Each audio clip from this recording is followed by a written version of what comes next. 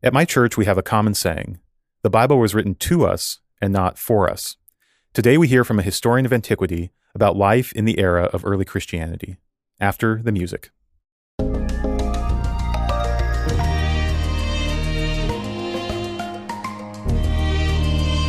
Welcome to the Upwards Podcast, an initiative of Upper House on the campus of the University of Wisconsin-Madison.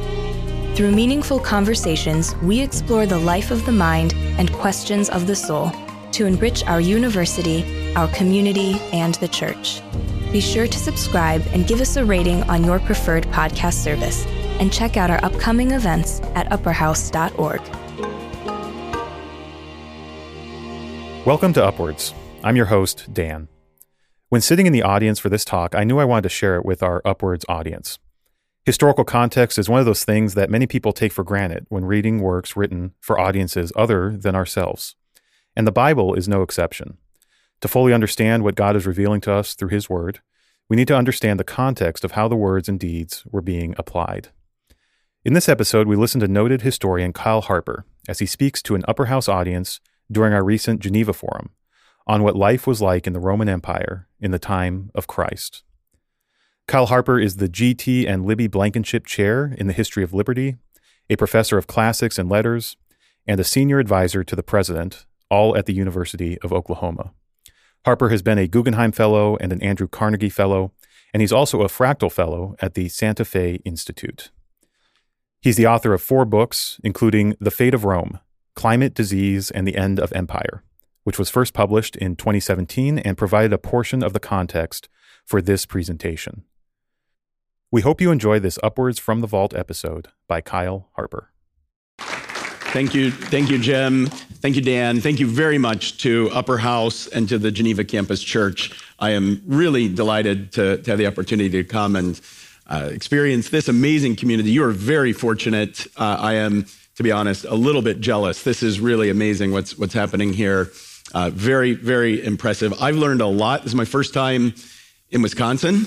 I've been everywhere, man, but my first time in Wisconsin. I'm learning a lot during this trip. Last night at supper, I had fried cheese dipped in cheese sauce. I can't even wait to get back and tell Oklahoma about that. We did not know that was something that y'all could do. So this has been a really eye-opening trip in a lot of ways. But I really am moved by what's happening here and by what this place represents. So you're very fortunate. I feel very fortunate to have the chance to be here. I don't know if you saw the news today, but President Jimmy Carter's entered hospice. That was another piece of sad news. What an amazing human being, somebody that really was gracious in the deepest and richest sense. When I saw that, I was reminded of my Jimmy Carter story. So I have a little Jimmy Carter story. And since that was in the news, I wanted to tell it because he really is an amazing person. And I don't hobnob or know any presidents, but I spent one evening in my life with Jimmy Carter. I sat next to him in Plains, Georgia, when one of my best friends got married and I was the best man.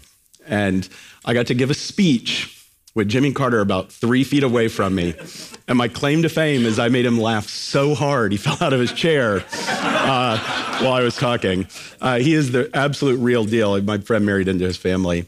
And I will tell you, the story was pretty good, though. I'm not the guy you want to give a best man speech. In the toast, I had saved, when we were in grad school together, my friend got arrested. He probably had one too many strong drinks one night. And he's not a real threatening individual, but he said something or did something to a police officer of Cambridge, Massachusetts, who felt like he needed a free ride downtown. He'd probably earned it. My friend never been in trouble in his life. This is amazing for him. He was so worried, he typed out this note. I was his advocate, his psychologist, his lawyer, and for his arraignment of what I was supposed to do and all these contingencies.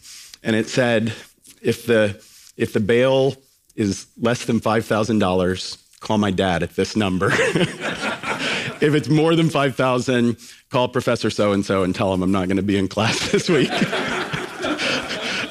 Now, I love that story. I think I could try and make it spiritually relevant that, an earthly father is good for about 5,000. I know if my sons get arrested, My love is probably a little bit lower than that. A night or two in jail might not be the worst thing. But Jimmy Carter was rolling out of his seat. But what an amazing servant who really had a servant mentality as a leader and right down to the end of his life. So I'm a Roman historian, and I want to talk tonight about some of the ways in which the early Christian church emerges out of Roman history. I'm going to start in the city of Alexandria, the capital of Egypt, in the middle of the 3rd century, around 250 AD. Alexandria is one of the most amazing and important cities of the ancient world. It's at the mouth of the Nile Delta, right where it meets the Mediterranean. It really became one of the 3 or 4 biggest cities in the Roman world, even though it had only been founded a few hundred years before by its namesake, Alexander the Great. It grew to be one of the economic as well as cultural hubs of the ancient world. It was the financial capital of the Eastern Mediterranean. It was a major center of trade between Egypt and the East and the Roman Empire. It also became the most important intellectual city, the most important intellectual city, home to the greatest library of the ancient world, a center of philosophy, of science. It was hugely diverse, and it was home to a large community of Jews, including a very important Jew named Philo of Alexandria, who had an enormous influence on Christian history. And Alexandria became the site of one of the earliest thriving Christian communities. It's even sometimes suspected that maybe a few works in the New Testament had been written there, like Hebrews and possibly even the Gospel of John. Certainly by the 2nd century, it becomes a major powerhouse for Christianity. The catechetical school there is a seedbed of Christian thought. Clement of Alexandria, one of the most important 2nd century theologians, and of course, the great Origen of Alexandria. But by the middle of the 3rd century, the city was plunged into turmoil. Egypt was a province that was really the breadbasket of the Roman Empire. The Nile Valley, with its fertile alluvial plain, annually flooded and recharging the resources of the valley, was the most important wheat-producing, food-producing region of the Roman world. It was reliable until it wasn't. And in the 240s, the floods had stopped working and the harvest failed. And people started to go hungry, and the Roman Empire started to come apart at the seams. This was really an unexpected turning point. If you could just go back a few years before that to 248, the Roman Empire celebrated its 1000th birthday. The city of Rome was 1,000 years old. They celebrated their millennium in 248 BC, AD. Think about that. America, whatever we are, not a mathematician, almost 250 years old. We're about a quarter of the way to the length of time that the Roman Empire made it. The Roman Empire is one of the most remarkable political entities in human history.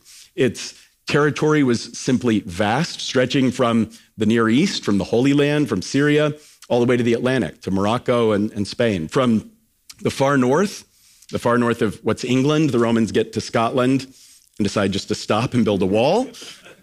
There's probably some people with Scottish background here, so I won't comment any further, but they decide just to stop there, all the way to the sands of the Sahara. It's the only political empire that's ever unified the entire Mediterranean, though many have tried. With one system of law, 1 or 2 major languages, Latin and Greek, it's a tremendous force of integration. It's tremendously long-lasting. But by the 250s, this stability is direly threatened by civil war, by barbarian invasion, by runaway inflation. The Roman monetary system, based on the silver denarius, the foundation of the Roman economy, is in free fall. The banks are not accepting coinage. The value of what we would consider a dollar was going down and down and down. We have a papyrus from this period where the Roman governor has to tell the bankers they have to accept payment in Roman specie. That is never a good sign. So the economy is falling apart. The new emperor, a man named Decius, seeing all of this chaos around him, does something that no Roman emperor has ever done. He commands every inhabitant of the empire, with the exception of those who are Jews, to sacrifice to the traditional Roman gods and goddesses. Now, there had been persecution on local scales, regional scales before, but no Roman emperor had ever done anything like this, sending out a command that every single inhabitant of this massive territorial empire would be required to sacrifice, that is, to perform like a ritual offering and pray to the gods and goddesses that protected the Roman Empire, the pagan gods, the polytheistic gods worshipped by the Romans. Now, it was probably an effort to appease the gods, to try and stop the chaos, but it was also really, no doubt, in my view, aimed at Christians. Tiny minority, maybe a growing one, but the command to sacrifice was a very real threat to people who believed in the Christian God. And he was very serious about it. He ordered that every citizen had to go before a Roman magistrate to perform a sacrifice and receive a ticket or a libellus that certified the act. And we have dozens of these libelli from the exact moment that survive, these real artifacts, these little cards. You had to be a card-carrying pagan in the Roman Empire in the 250s. And if you didn't, you were liable to extraordinary punishments. So this was a persecution of a type that we can almost not imagine. They would feed you to animals in public spectacles. They would kill you in gruesome, gruesome combats. They would torture you, even perhaps crucify you. So it's an extraordinary form of persecution. But it was ultimately to prove to be a total failure. A failure because it failed to uproot the Christian church. Instead, it did exactly the opposite. But it also failed to stop the troubles of the empire. And in fact, the troubles were only beginning to gather momentum. The very next year, the Emperor Decius himself would be killed in battle on the Danubian frontier by an army of Roman enemies, the Goths, an ominous sign of their growing power. And to top it off, at just this moment, a deadly plague starts spreading without mercy across the Roman Empire. And I want to talk about that plague as part of this crisis tonight. But I start here in the middle of the 250s. It was a really multifaceted crisis. It's a time of war. It's a time of inflation and economic anxiety. It's a time of bitter cultural division, of efforts to use the levers of power to enforce belief. It's a time of climate change and climate crisis. It's a time of pandemic disease. It sounds a little familiar, but we don't live in the 250s or a new version of the 250s. My written remarks say history doesn't repeat itself and it doesn't even rhyme. So I'm very sorry to Jim about that. I will show you this afterwards. I didn't mean to contradict you. I'll just say it doesn't usually rhyme, but if you say it does. This world that the Romans lived in was wildly different from ours. And I'll turn to some of the important differences and why they matter. But what I want to emphasize is that this exact moment, this moment of catastrophe, of crisis, of challenge, of persecution, ends up being a turning point in the fate of the Roman Empire and a turning point in the future of the Christian church. It's a history that's important, I think a history that we can learn from. It's a history that's interesting, and it's a history that really ends up changing the world, because what follows is one of the most decisive generations of cultural change in the Roman world. And I want to say tonight why I think it was so important, why, in a sense, the church in this generation passed its test. I'm a professor and I like long and complicated answers, but I think there's a one-word answer to why the Christian church passed that test. And so I'll talk about that. Now, I'm a historian, and the Christian story is a historical one. That is, that Christianity is a religion that's rooted in space and time, with real coordinates, with real dates, with real latitude and longitude. The Greeks and Romans worshipped a polytheistic pantheon of gods, and they believed in a world of primordial chaos. That is, the gods were part of the existing order that had simply started with chaos and disorder, but the gods themselves didn't create the universe, the cosmos.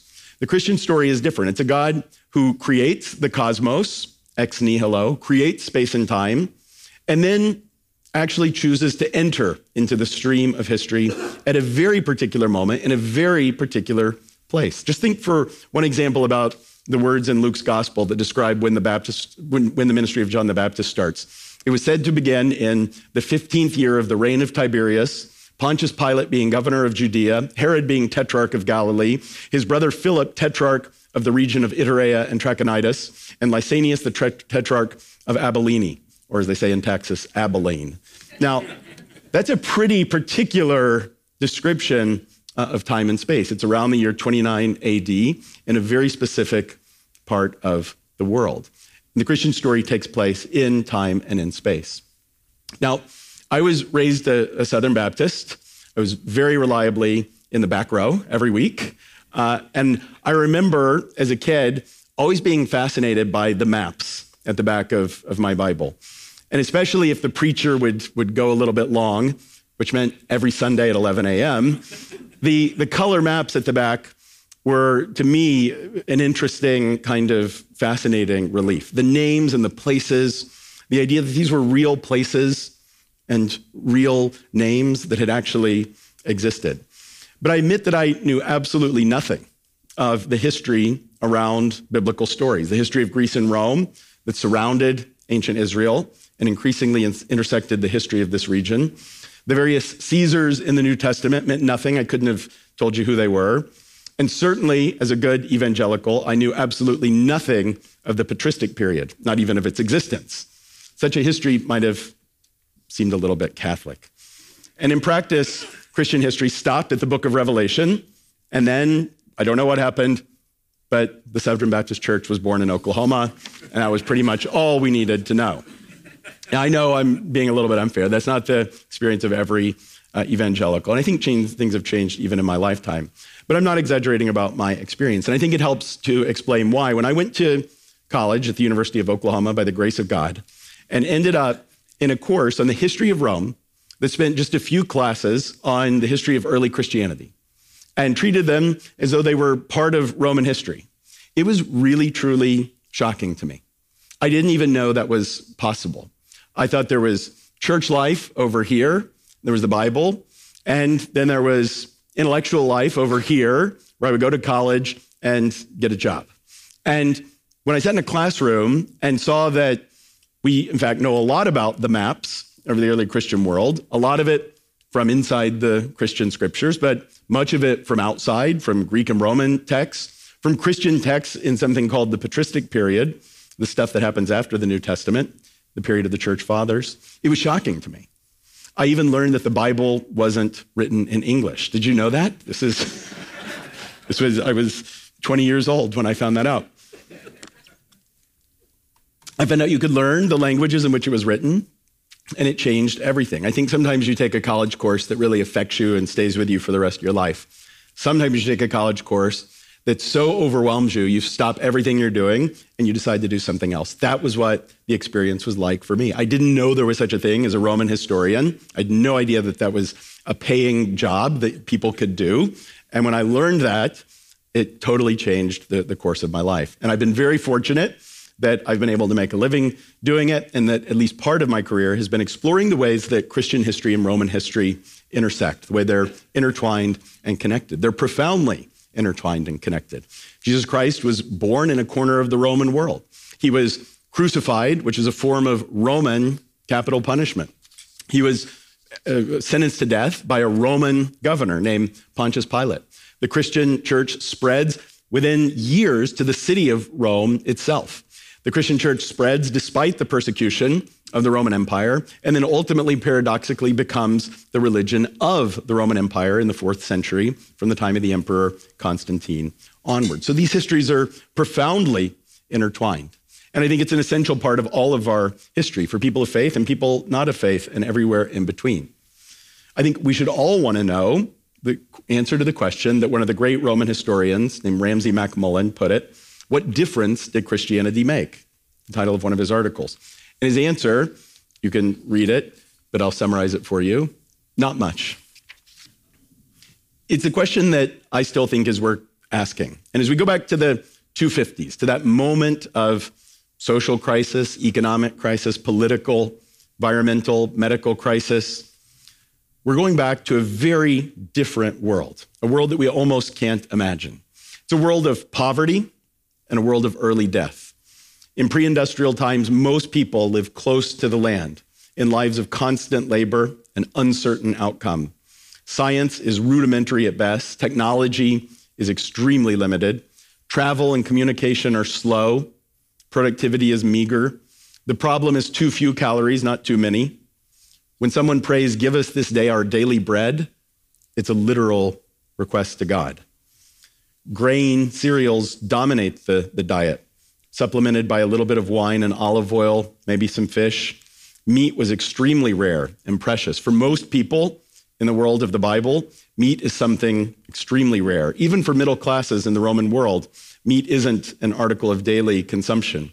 It's the kind of thing, if your son has been lost and you see him coming home again, you say, let's kill the fatted calf. We're actually going to eat the cow we have tonight. So it's a very different world. Life expectancy at birth is in the low to mid-20s, skewed a little bit by infant mortality that's unbelievably high. It's a world where deceased infants are cast out and usually not even buried.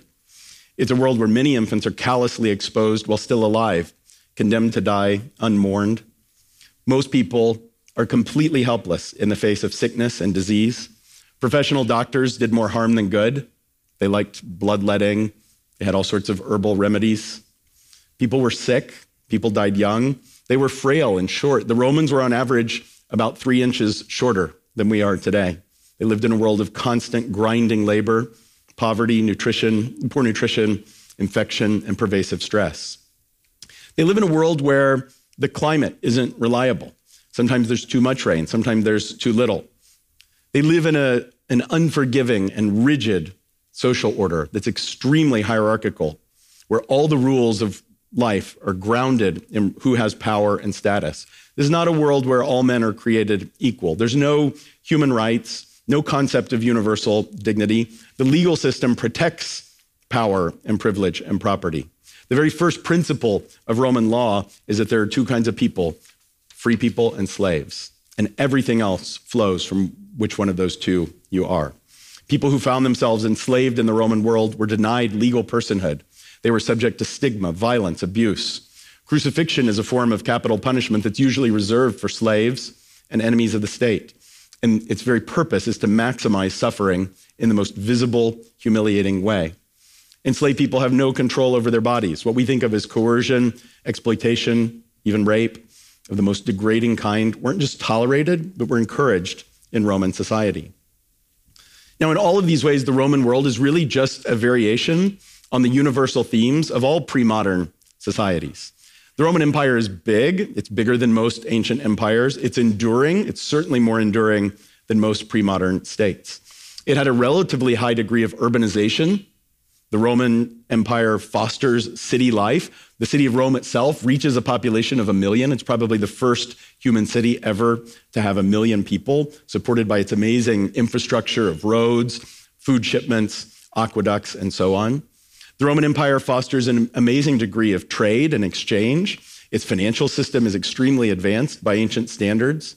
But it also means that the hierarchies of wealth and inequality in the Roman world are exceptionally steep. The top 1% lived amazing styles of astonishing luxury. Their villas, their palaces that we can still see remind us of the really violent inequality of this world. Most people lived lives of almost unimaginable poverty. Paradoxically, the urbanization and trade of the Roman world actually made their health environment particularly dangerous. Nobody favors human density and connectivity more than the microbes that take advantage of us, the viruses, bacteria, protozoa, whose hardest problem is how to get from one human to another, loved the way the Romans lived in big cities, close to one another, interconnected, and they especially loved the Roman baths. A bunch of people getting in a dirty sauna together and never changing the water was a germ's dream. So the Roman world was brutal. We live across a great chasm. We live in an almost unimaginably different world, a world of affluence and abundance, a world of too many calories rather than too few, a world of vaccines, antibiotics, clean water that has pushed back infectious diseases to the margins as a cause of mortality. We live in liberal societies where all people are constitutionally free and equal. We live in a world driven by unimaginable advances in science and technology. And most of the differences between our world and the Romans are ultimately technological, that have created abundance that would have been unimaginable in the world of Jesus. And as a consequence, most of the challenges that we face, the challenges like climate change and plagues, are byproducts of human success. That is, they originate, in a sense, from within human societies. We have to strive to live in a world where our species has weapons that are capable of ending the existence of humanity. We have to live in a world where the byproducts of our energy consumption are changing the climate. We have to live in a world where our expansion often comes at the expense of other species. We have to learn to survive in a world that has to endure our growth and success. Now, as a historian, I really became deeply interested in questions of climate change and infectious disease, and particularly by what we're learning about the history of climate change and infectious disease, partly because of the need to understand the pressing challenges of climate change in our own day. We're learning about the past climate and the way the Earth system has worked, and it's really providing amazing new insights into the world of ancient societies and the challenges that they faced when confronted with natural climate variability. And the same is true of infectious disease. Because of largely advances in genetics and the ability to sequence DNA of both living as well as dead microbial pathogens, we're learning an enormous amount about the history of health, pestilence, plague, and disease. I wrote a book about the role of climate change and disease in the Roman Empire. I got so interested in it that I predicted we were going to have a plague and started writing a book about the history of plagues. When a plague happened, I needed it to wait about 2 more years. Would have been good for book sales, but it worked on its own time frame. The ancient societies like the Romans lived in a world that was fragile and where the crises engendered by natural change, whether volcanic eruptions that caused cooling, that caused the harvest to fail, or whether the emergence of new infectious diseases that ripped through their world in ways they couldn't understood. They were vulnerable to these disruptions. We live in a very different world where the challenges of climate change and the challenges of pandemics lie in many ways from within the advance of human society itself. And the great historical sociologist Robert Bellah asked in one of the lectures that he gave towards the end of his life a question that I think is very profound. He said, "Are the ethical traditions developed over the centuries in the great religions and civilizations capable of meeting the ethical challenges of our rapidly escalating cultural condition?" In other words, is there enough in the ethical resources of ancient religions like Christianity to help us confront the global challenges that we face? I think it's a big question. It's a question for philosophers and theologians. All I can do as a historian is to try and take us back and help us understand more deeply what those moral resources meant in the world where Christianity took shape. And it was a world of environmental challenge on a global scale. The rise of Christianity is, I believe, as a Roman historian, one of the most utterly improbable events. If you could go back into the time when Pontius Pilate was the governor of Roman Judea and predict that the person hanging on the cross would become the leader of the most important world religion, people would have said, "You're crazy." There's a reason why Paul says that the cross is a stumbling block. It's crazy. Christians worship someone who was publicly executed by the government, carried out the most gruesome form of the death penalty. When Paul says that that's a stumbling block, that's what he means. The religion spread slowly. It was born amongst a mostly illiterate peasantry in Judea, and it spread out of the heartland of ancient Israel across the Eastern Mediterranean to Rome itself. But it's hard to emphasize how tiny the Christian church was in its first generations. Even at the end of the first century, around 100 AD, there can't have been many more than a few thousand Christians in a Roman Empire of some 70 million people. A century later, in the year 200, we still think that there were less than a percent, maybe about 0.5% of the population of the Mediterranean world would have been recognized as Christians. So it's a tiny religion at the beginning of the 3rd century. And yet somehow, a century later, around 300, things looked very different. There were visible Christian communities all over the Mediterranean. There were, for the first time, purpose-built churches, structures where the Christians gathered to worship. There were millions of people who were adherents to the Christian faith. And this despite the intensification of persecution. That is, despite the increase in the efforts of the Roman government to use violence to suppress the spread of Christianity. So what was it that caused the Christian church to spread in this Roman world, this brutally poor and fragile world, in this time of crisis? Well, I think we can look at what happens in the 250s for some understanding. The 250s not only saw this combined economic, military, cultural crisis, it also saw the arrival of a terrifying new disease. Historians call this, a little bit unfairly, the plague of Cyprian. The name Cyprian is the name of a Christian bishop, the Bishop of Carthage in North Africa. He's one of the most important figures of the 3rd century. And the plague is known partly from his writings. And so the poor guy did nothing to cause this plague, but it's called the plague of Cyprian because we know the most about it from his texts. And he describes for us what this disease was like. He even describes the terrifying symptoms. He says that the strength of the body is dissolved. The bowels disintegrate in a flow. A fire begins in the inmost depths and burns like wounds in the throat. The intestines are shaken with continuous vomiting. The eyes are set on fire with the force of the blood that comes out of them. The infection of deadly putrefaction cuts off the feet and the extremities of patients. And weakness prevails through the failures and losses of the body. People become unable to walk, their hearing is lost, or their vision is blinded. We have, unfortunately, very little idea what caused this plague. People have speculated it could have been hemorrhagic fever because he describes so many symptoms that involve hemorrhaging. It could have been plague, smallpox, measles, almost any influenza of the worst infectious diseases of human history. Maybe someday we will know what caused it. But what we do know is already enough. It was absolutely terrifying. In a society that had no modern biomedicine, no understanding of infectious disease, a new disease shows up and starts killing people by the millions. But for Cyprian and other Christians of the time, it was considered a test. He wrote, "Beloved brethren, what is it? What a great thing it is. How pertinent, how necessary that pestilence and plague, which seem horrible and deadly, really searches out the righteousness of each of us. It examines our minds. It sees if we're willing to tend to those who are sick, whether we love our fellow kind, whether masters pity their servants, whether physicians still help their patients, whether the violent suppress their wickedness, whether the rapacious quench their ardor of avarice.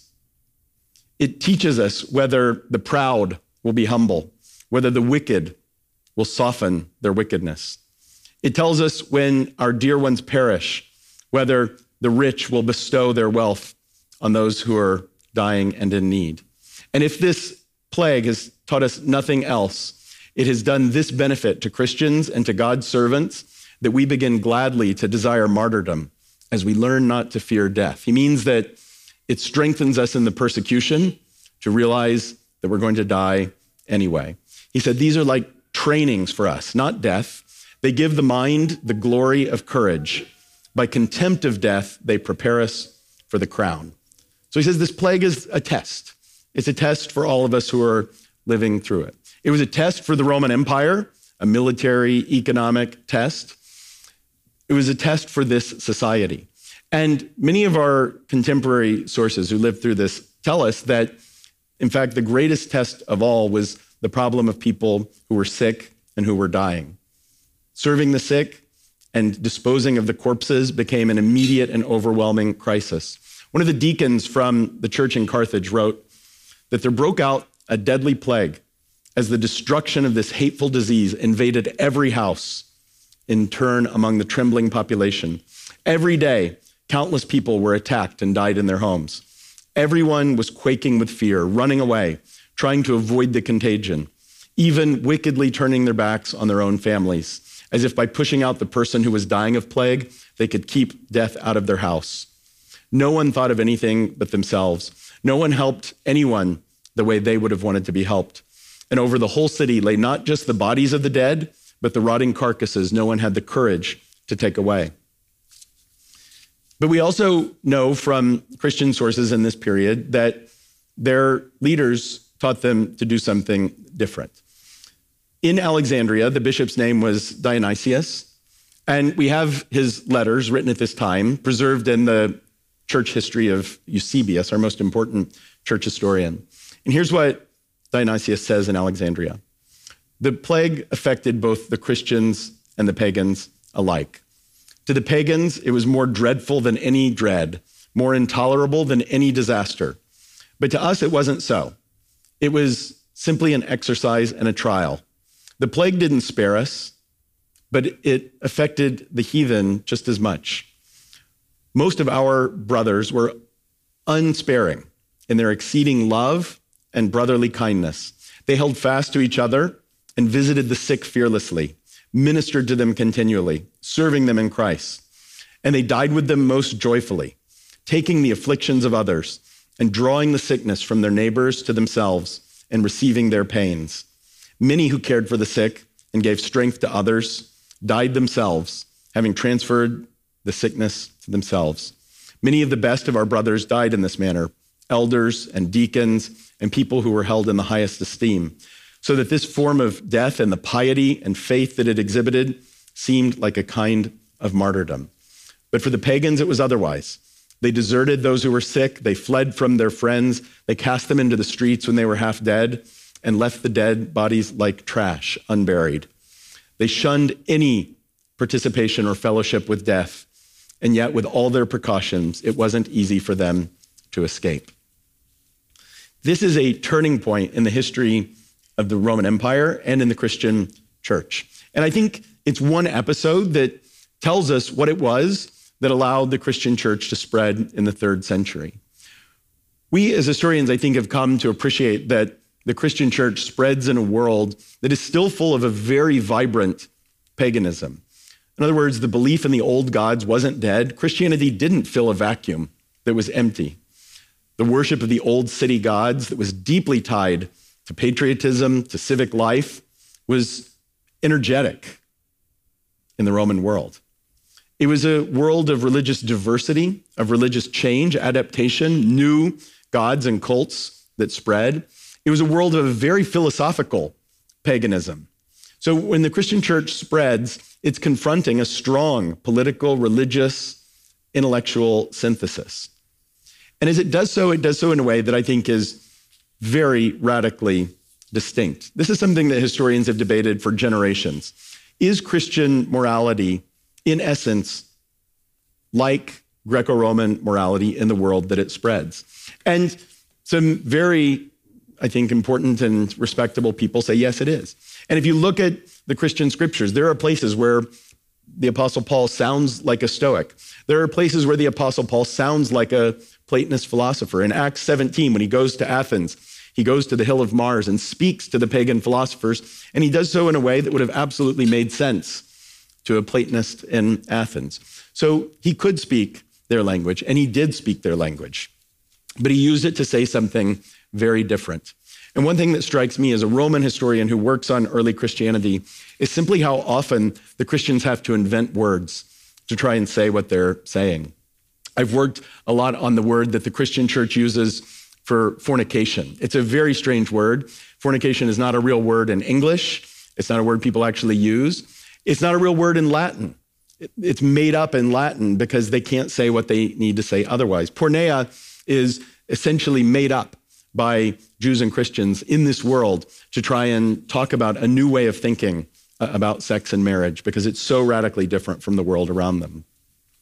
But there's one word that I think is really at the center of the Christian New Testament, and that is, again, so different that you almost can't find this word in the pre-Christian tradition. It's the word agape. It's the word for love in the Christian New Testament. There are not half a dozen examples of this word in classical literature before Christianity. And then in the New Testament, as a noun or a verb, it's used over 200 times.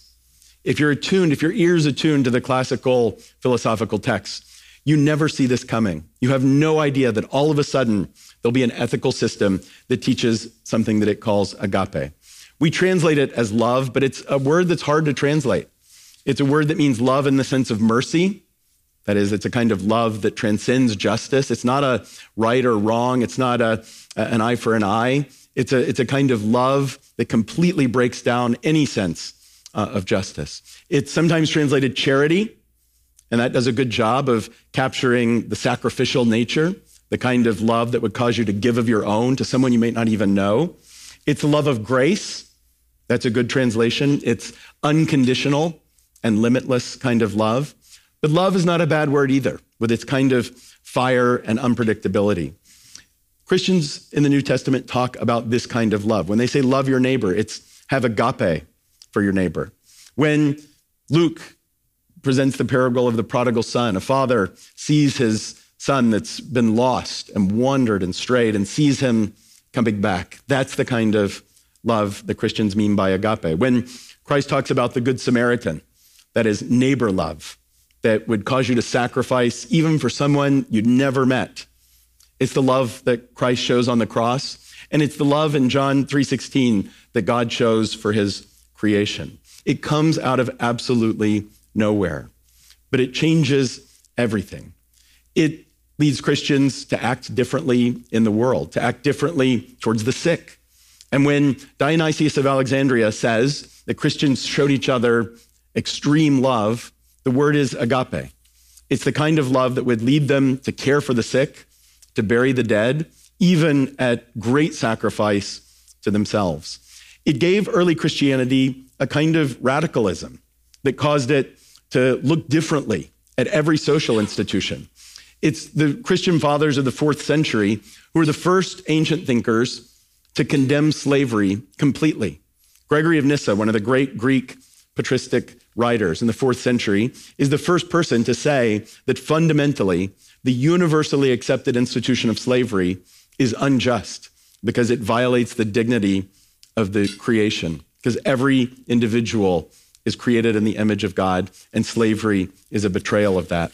We have an obligation to love all human beings, and slavery is fundamentally a violation of that. No one before had ever spoken like that. So I think, what difference did Christianity make? It made a big difference. It led them to look differently at poverty in a brutally unequal world where status was everything and where to be poor was a shame. The Christians look at the problem of poverty the way that it's never been looked before. They look at it through the idea of the image of God. And again, people like Gregory of Nyssa say, don't walk by a poor person. That person has the personhood of God. They have the personhood of Christ himself. Whoever loves the poor loves Christ. Love. It's an amazingly different language that had no precedent, that comes from nowhere within Greco-Roman culture. And it's what causes Christianity to spread. I think in the 3rd century, we've now increasingly realized that Christianity spreads rapidly. It spreads from the bottom up. So in other words, when Constantine converts to Christianity in the 4th century and a Roman emperor for the first time endorses Christianity as the state religion, it no doubt accelerates the spread of Christianity. But what's remarkable is how much momentum it already had because of people who had formed communities and preached the gospel and lived out acts of love in a difficult world of crisis. The early Christians who lived out this new ethic were both part of the world and apart from it. They were always engaged in the world. They were the ones caring for the sick, burying the dead, helping the poor. And people noticed. There was nothing like this in the ancient city. In the structures of an ancient society or a Greco-Roman city, there was no one who cared for the poor or the sick in the way that these Christian communities did. This time of crisis was also a time of change. It was a crucible. It was a test. It was a test for the Roman world, and it was a test for the Christian church. The Christian church passed that test, and I think that the simple answer is that one-word answer. It was because of agape, because they lived out that value that was central to their way of living in the world. If you could go back to 248, when the Romans celebrated the 1,000th year birthday of their city, they would have had no idea what lay just ahead. Neither do we. We don't know what the future will bring. We live in a time when war threatens, when climate crisis threatens, when pandemic disease threatens us. We don't know if this political empire that we live in, this state, will endure for another decade or another millennium. No one here can know that. The Romans didn't know it, and the Christians didn't know it. They knew simply that they had a commitment to the values of agape. They knew that they had a commitment to love. Let me close with some words from C.S. Lewis, whose book on the Four Loves is an amazing meditation on these ideas. He writes about love. There is no safe investment. To love at all is to be vulnerable. Love anything, and your heart will certainly be wrung and possibly be broken. If you want to make sure of keeping it intact, you must give your heart to no one, not even to an animal. Wrap it carefully around with hobbies and little luxuries. Avoid all entanglements. Lock it up safe in the casket or coffin of your selfishness. But Christ did not teach and suffer that we might become, even in the natural loves, more careful of our own happiness. If a man is not uncalculating towards the earthly beloveds whom he has seen, he is none the more likely to be so towards God whom he has not. We shall draw nearer to God, not by trying to avoid the sufferings inherent in all loves, but by accepting them and offering them to him, throwing away all defensive armor. If our hearts need to be broken, if he chooses this as the way in which they should break, so be it. I think that those are words that the Christians in 250 would have understood and recognized. Thank you very much for your time. I appreciate your attention, and I'm happy to field questions. Are we doing questions? Yes. Okay. Yes, we'll be doing questions. Let's give Kyle a hand.